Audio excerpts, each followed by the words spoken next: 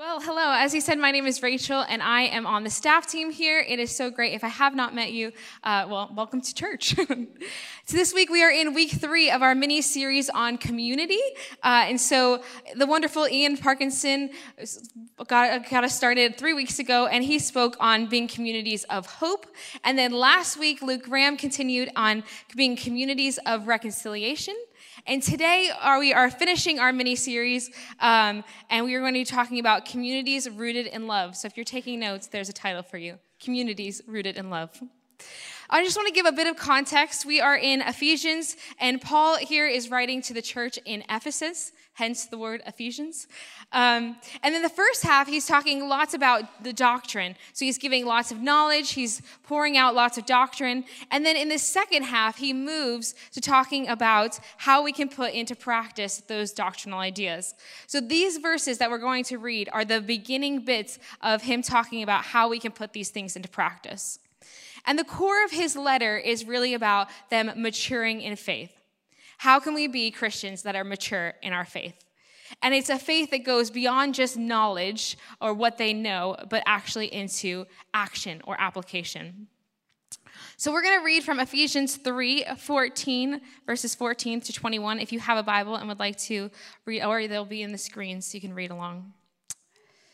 Ephesians 3, so we're starting in verse 14. And it says, "For this reason I kneel before the Father, from whom every family in heaven and on earth derives its name. I pray that out of his glorious riches he may strengthen you with power through his Spirit in your inner being, so that Christ may dwell in your hearts through faith. And I pray that you, being rooted and established in love, may have power together with all the Lord's holy people to grasp how wide and long and high and deep is the love of Christ.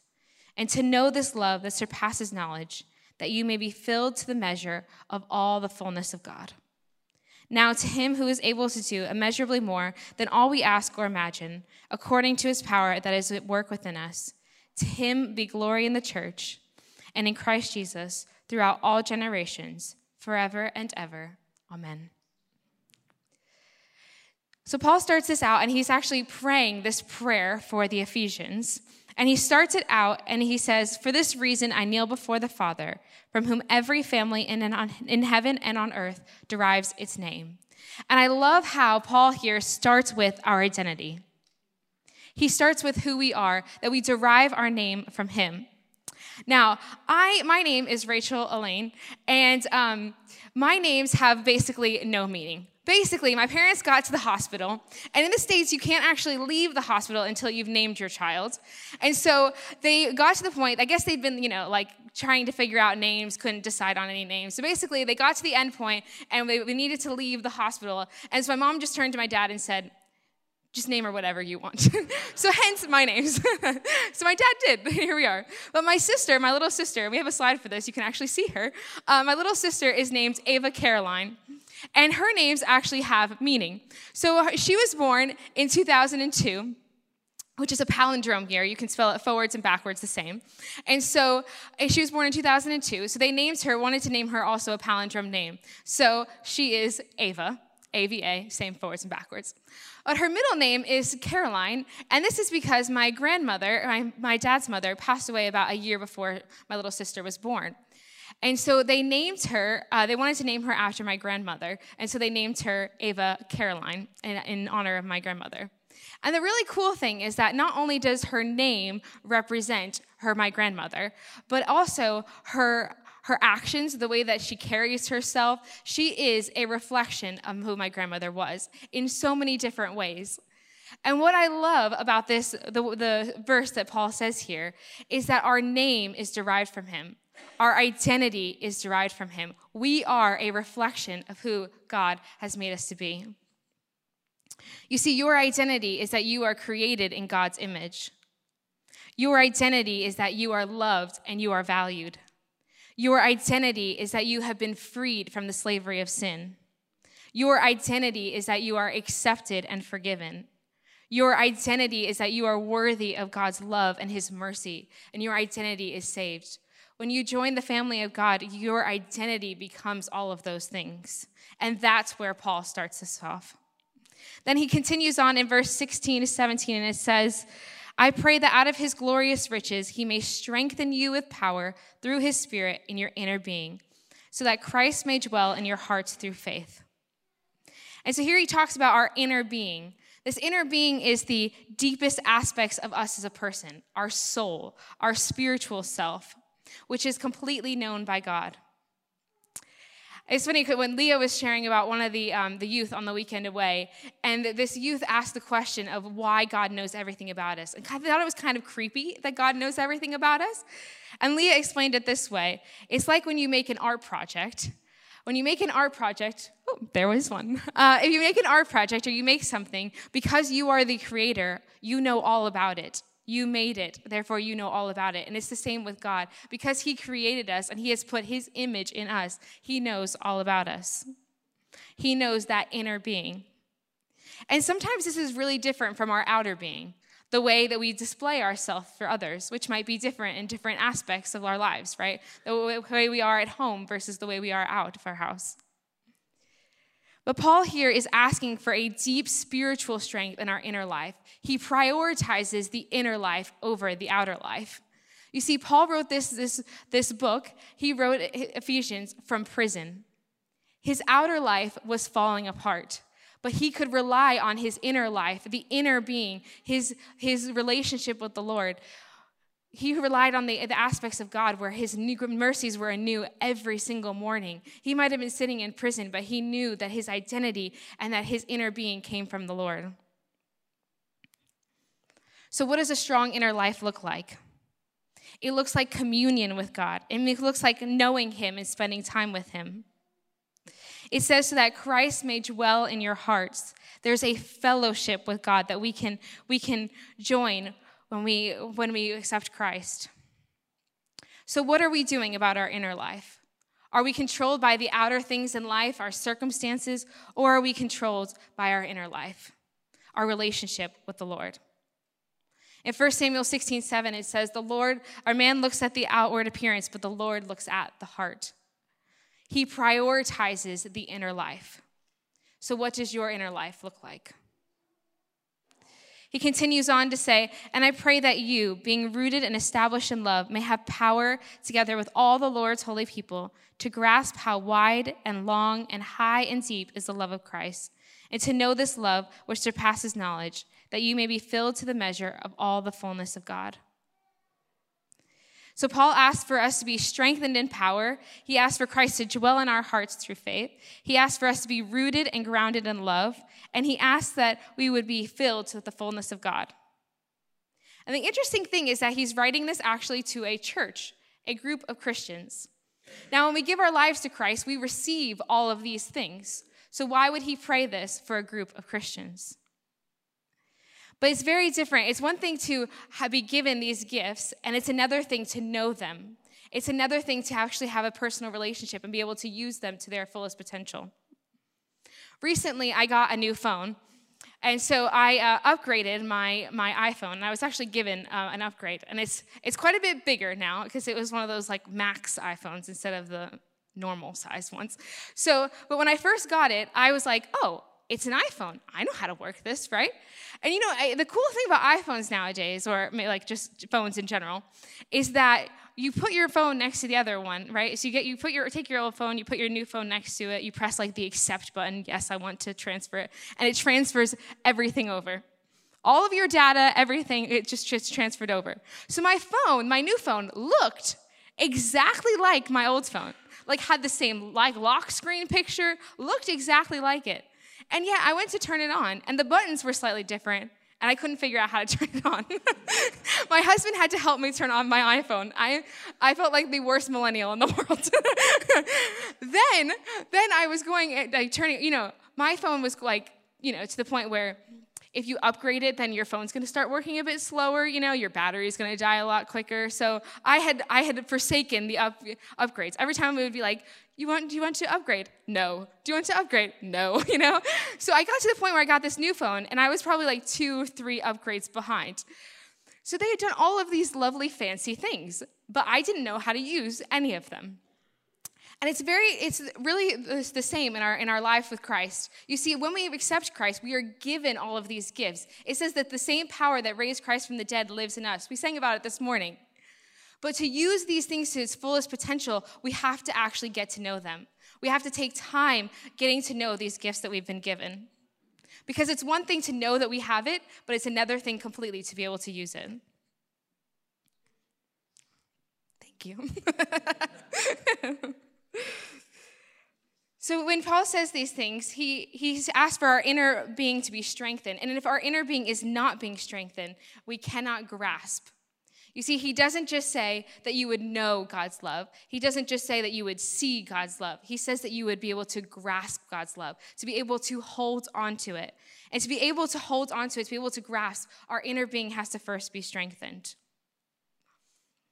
It's one thing to know about God. I grew up in church. My dad's a pastor. I grew up in church. I went to all the Sunday school lessons and learned all of the different, like the 2 by 2, they walked through the ark, right? You got to sing all the different songs. In fact, I even went to a Christian school, okay? So we used to play these games in school where you would lift up your Bible, hold up your Bible, and then you'd have to be the first one to be able to find the scripture, and you'd start talking it out, There's nothing more competitive than how I am when I'm playing that game. But you start to open your Bible, and you can memorize Bible verses. We used to actually have tests on how well you knew these Bible verses, right? But there is one thing to know these Bible verses and know them by heart and be able to just rattle them off. And it's a very different thing to be able to actually have a personal relationship with God and be able to use those Bible verses for your life. The next thing that Christ asks for us is to be rooted in love. Now, this morning, I decided to bring in some props. And this morning, I went to go try to find a seed. And we had oranges and seeds in our oranges and lemons in our house. And so I opened an orange. I started eating the orange, hoping, all the other oranges in the packet had seeds in them. I got this one orange. I start eating it, frantically, because we're obviously running late, of course, on those days. So, I'm frantically eating this, didn't find a single seed. So then I open the lemon, and I'm like, oh, surely it'll have a seed. All the other ones in the pack did. I go through the lemons, no seed to be found. My husband walks down the stairs, opens the first lemon, and what does he see? A seed. So here we have a seed, which is great, But I brought in a few seeds to be able to show you. And now they're all sticking to the paper towel, so they'll have some paper towel with them as well. Here we are. Here's a little seed. Now, this little seed in my hand does nothing. It's quite small, not very attractive, especially covered in paper towel. But this little seed does nothing here in my hand. And yet, when it is actually buried, when it takes time to be buried in the ground, to be hidden in the darkness, the outer shell starts to break off. The heat and the pressure from the ground start to break off this outer shell, and rootlets start coming out. And eventually, after being watered and having sunlight and all these different things, you get fruit. You get fruit. I ran out of lemons, so doesn't quite work. But you get the point. You get the point. And it's the same way in our life with Christ. You have to take time to get to know Christ. You have to take time to build that relationship with him, to be able to grow roots so that you too can bear fruit. It doesn't happen overnight. And many times it happens when we are hidden in the darkest places that we actually get to grow in our relationship with Christ. But one day, the fruit comes. After a while of being watered, that useless little seed in my hand becomes an entire tree. The next thing that he says is that he asks them to grasp how wide and long and high and deep is the love of Christ. You see, God's love is wide. It covers the breadth of all of your experiences and your sins. It covers the entire world. God's love is long. It covers the length of your entire life. It is not just for the past when you felt it so deeply, It's for now, and it's for your future. God's love is high. It reaches to the heights of your celebrations and the greatest moments of your life, but it's also deep. And it reaches to the depths of your discouragement, your despair, your loneliness, your sickness, those times when you're hidden in the darkness. You can never be lost to God's love. But as I said in the beginning, this sermon is called Communities Rooted in Love, not People Rooted in Love. So how do we grasp this wonderful love of God together? You see, it's interesting because Paul, the words that he uses is he says how you can grasp together with all the Lord's holy people how wide and long and high and deep is God's love. You see, God created us to be in community. When God created Adam, he didn't create Adam just by himself. He created Eve to be his helper. You are not called for isolation. You are called to grasp God's love together. So how can we help one another in our walks with the Lord? In those moments when we need to know that God's love is wide and covers all of our sins, how can we show love to those? When there are people who are in the depths of despair and discouragement, how can we show the deepness of God's love to one another? I moved to the UK about a year and a half ago, and when I moved here, I knew 4 people, okay? 4. I knew James, my husband, well, now husband, and then fiance. I had met his parents twice because we lived in Spain, and, it wasn't very easy to see them. I had met his sister twice, so I knew 4 people, okay, when I moved to the UK. And yet, when I was moving house recently, this past week, we moved house. And as we moved house, we had some friends that came round, and they were helping us move. And as I was walking through my house, I walked in the kitchen, and I saw 2 people helping us put away dishes. And they were putting away all of our things in the kitchen. And then I walk into our living room, and I see someone who's putting away all the books onto the beautiful shelves in our new living room. And then I walk into our bedroom, and I see James and one of his friends, and they're putting together our bed. And then I walk up to the attic, and there's 3 girls helping me put away my clothes. And as I stood there walking around our house, I realized that God had answered all of my prayers for community. That I moved here knowing 4 people, 3 of whom don't live in Sheffield. And yet God has answered every single prayer that I had for community. Has it always been perfect? No. Has it been difficult and hard at points? Yes. But community is so worth it, and it is what God has called us to. He has called us to walk together. For people who will walk into our new house with us and celebrate in the height of celebration, but who also will be there in the moments of despair, when you feel lonely and I'm begging for me able to go home to my family. Those people are the ones who have stood by me. You see, this grasping of love together with the strengthening of Christ ends with our desire to glorify him.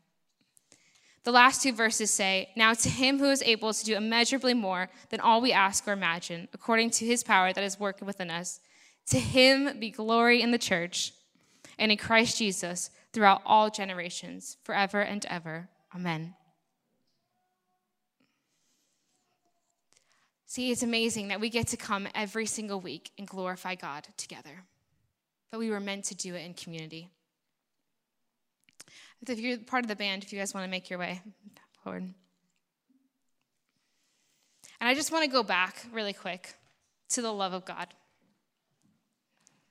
And I want us to be community for one another today. So if you are someone who is needing to experience the love of God today, I pray that you would come forward, that you would allow us to be able to wrap our arms around with you and be able to pray for you. Maybe you need to know the width of God's love. Maybe you're in a dry season and haven't felt that love really closely. You felt it in the past, but you haven't felt it now. Please come forward. We would love to pray with you. If you need to know the length of God's love, that you are struggling maybe in with your experiences, you don't know, you're struggling with something, and you need to know the width of God's love, please come forward. If you need to know the height of God's love, maybe you are in a moment of celebration, Or maybe you're in a moment where you are in a depth of despair, when you're struggling, when you're feeling lonely, when you're walking through mental health challenges or physical health challenges. We would love to pray for you.